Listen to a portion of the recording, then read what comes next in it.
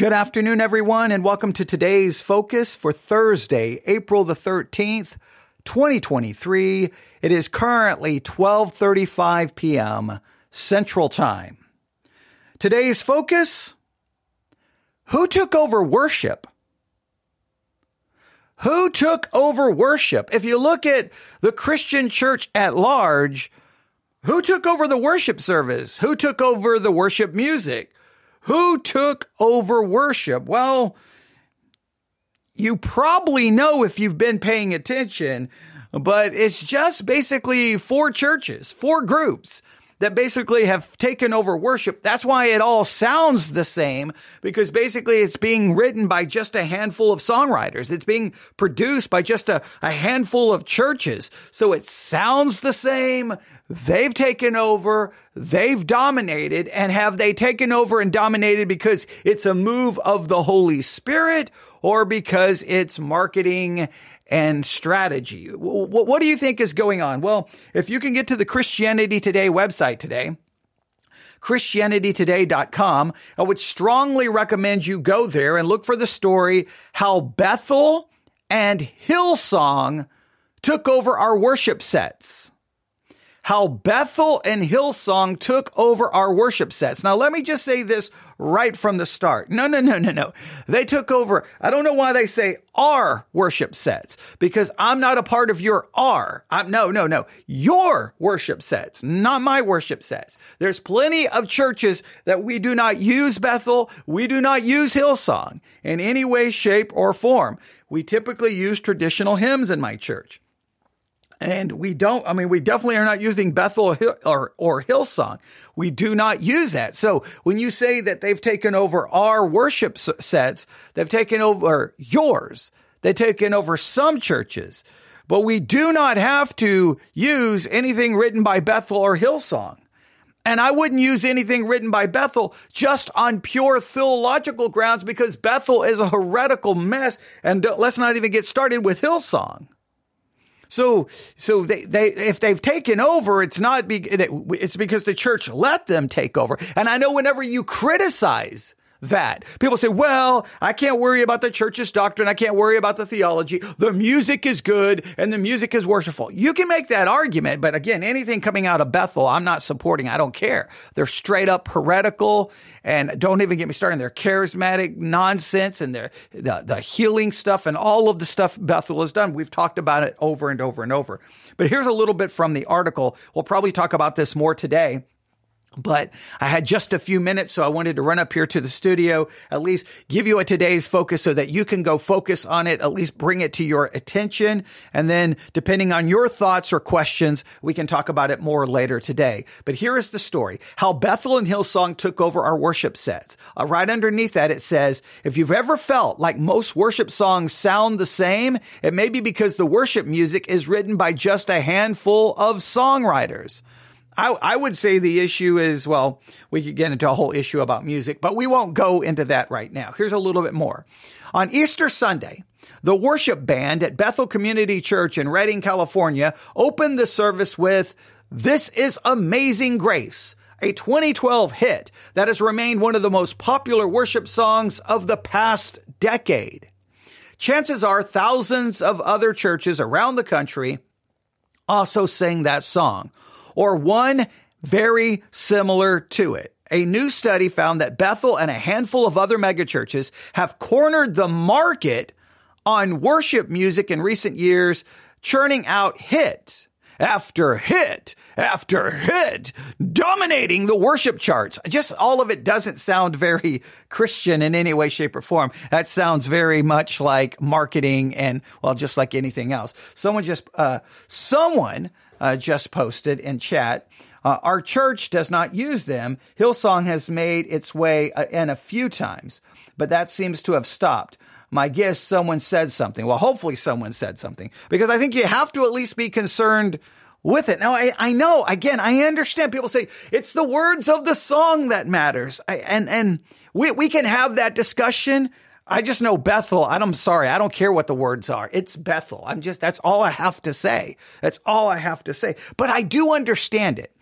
So just before, because I'm going to come across very cynical and very negative. just so that you know, I have very much if I could sit here and I could create a podcast just about my love-hate relationship with Christian music and even my love-hate relationship with worship music. When I was a brand new Christian, a very, very new Christian, I don't think I'd only been saved. Well, I'd only been saved a little bit of time, and I discovered, I think, what was called Hosanna Integrity music.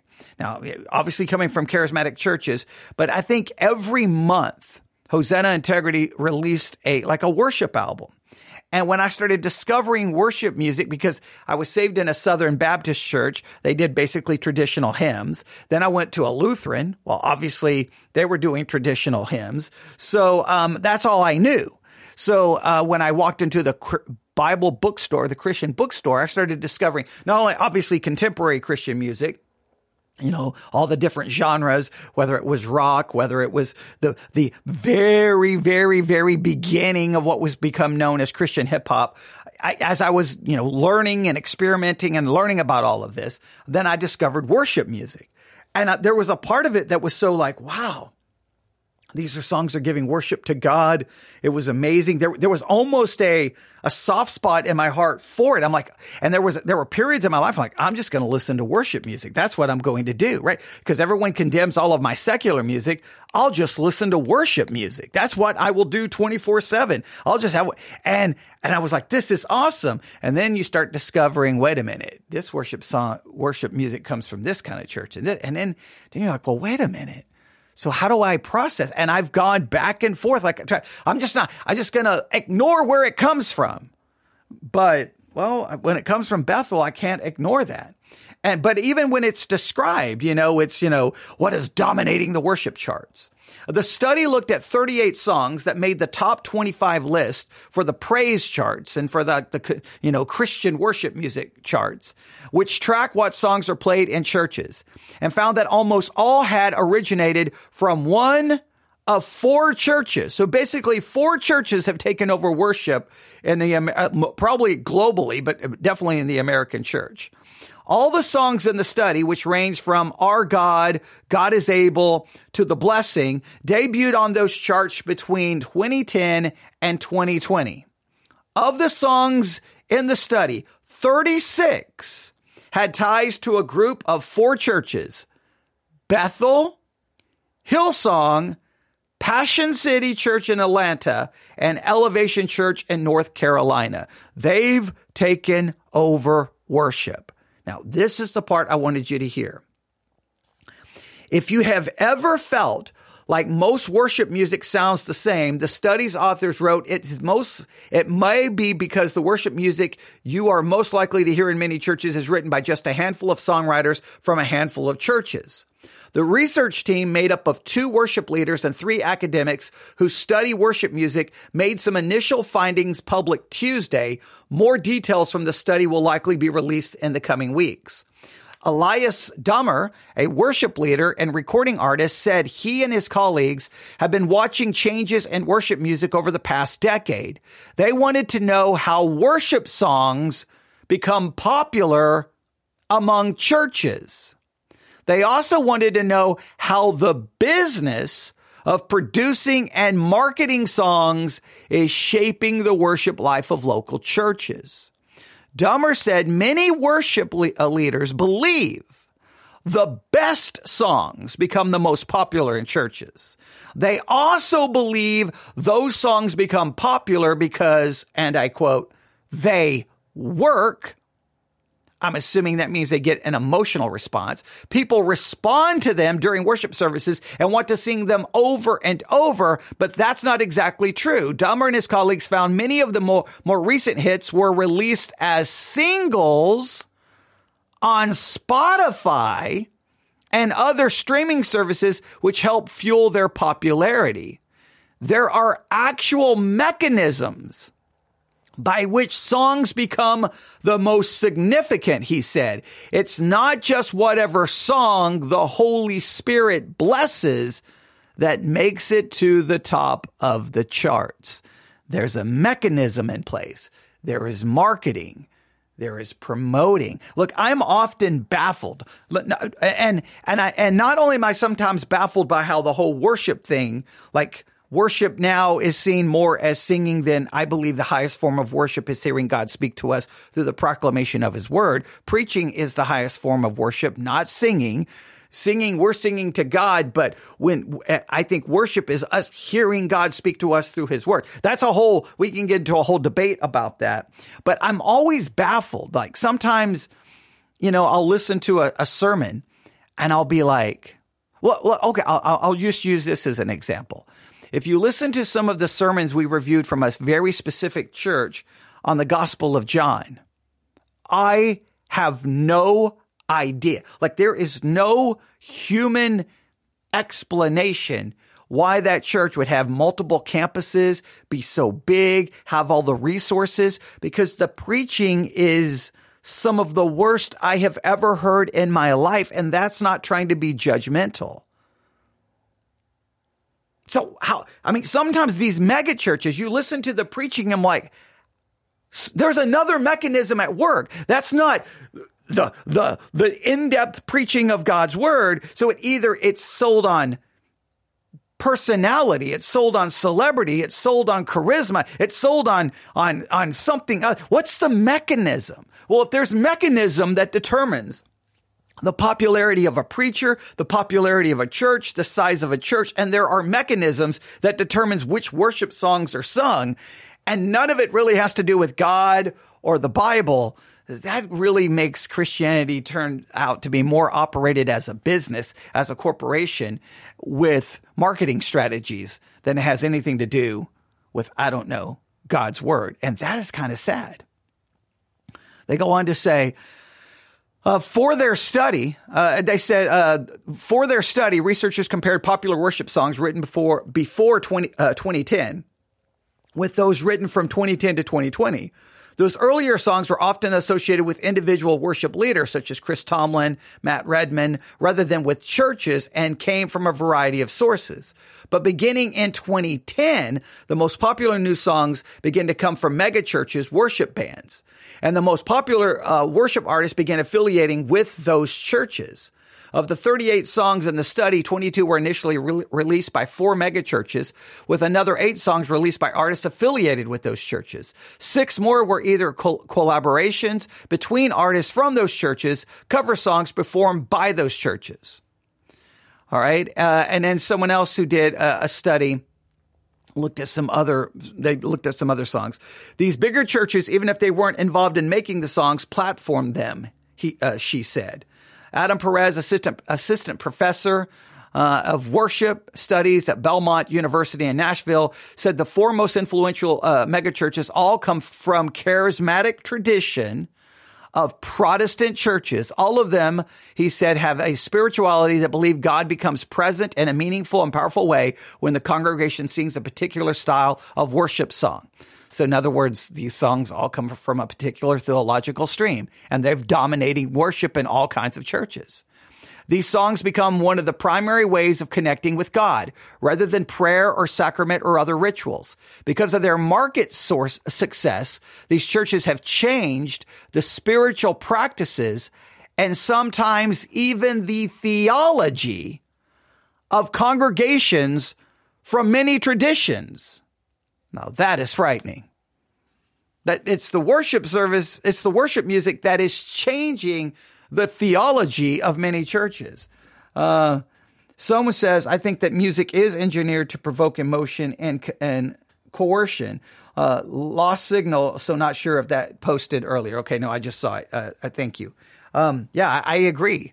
And it's funny because way back when in my first independent fundamental Baptist church, now that pastor's view on music, we would not see eye to eye, but he was constantly yelling and screaming about what that contemporary Christian music was infiltrating the church. And basically if it wasn't a hymn, it was sinful. But what was crazy is a lot of what he predicted really came, I still disagree with a lot of his views on music. Well, music outside the church. Music inside the church, him and I would probably be in agreement. But he basically said this music was going to change the theology of churches. And, well, Here we are in 2023, a study's coming out saying that's exactly what happened. That's exactly what happened. I'm going to read that again. These songs became one of the primary ways of connecting with God rather than prayer or sacrament or ritual. Because of their market success, these churches have changed the spiritual practice and sometimes even the theology of congregations for many traditions. The industry itself became this invisible hand, he said. We don't name the theology of praise and worship. We just assume it, and we use this kind of song to reinforce it. Wow. The study did not look specifically at the lyrics of the most popular songs. Baker did say she's looking at those lyrics for a different project and found a few trends. For example, she said, few of the most popular songs talk about the cross or salvation. A lot of it is, what is God doing for me now, and what is God promising to do for me in the future? Wow, the songs play down the gospel. So I just wanted to point this to you. They've got a list here of the top worship songs between 2010 and 2020. Maybe what we should do is pull up the lyrics of these top worship songs and start doing maybe a podcast series on those lyrics. What do you think? Do you think that sounds fun? I don't know. What do you think? What do you think about that? Worship music has changed the theology of churches, and that worship music its success is more determined by marketing, promotion. There's a mechanism in place. It's not the Holy Spirit. It's not God. It's the same thing. I think that's what we should do here. Now we'll get a little bit more into this soon. I just wanted to at least, and again, today's focus is just to tell you to go focus on this. So here's what I would tell you to do. ChristianityToday.com. Look for the article, How Bethel and Hillsong Took Over Our Worship Sets. Read it today. Let me know your thoughts. Ask questions. They give a list here of the top worship songs from 2010 to 2020. This is what they say. Researchers found that 36 of the 38 titles that ranked among the top 25 worship songs over the past decade came from 4 megachurch music affiliates. So they control everything. And it shows you the name of the song, shows you the artist, and shows you the affiliation. Like the first one they have listed here is Forever. We Sing Hallelujah. And it's Bethel. Goodness of God, Bethel.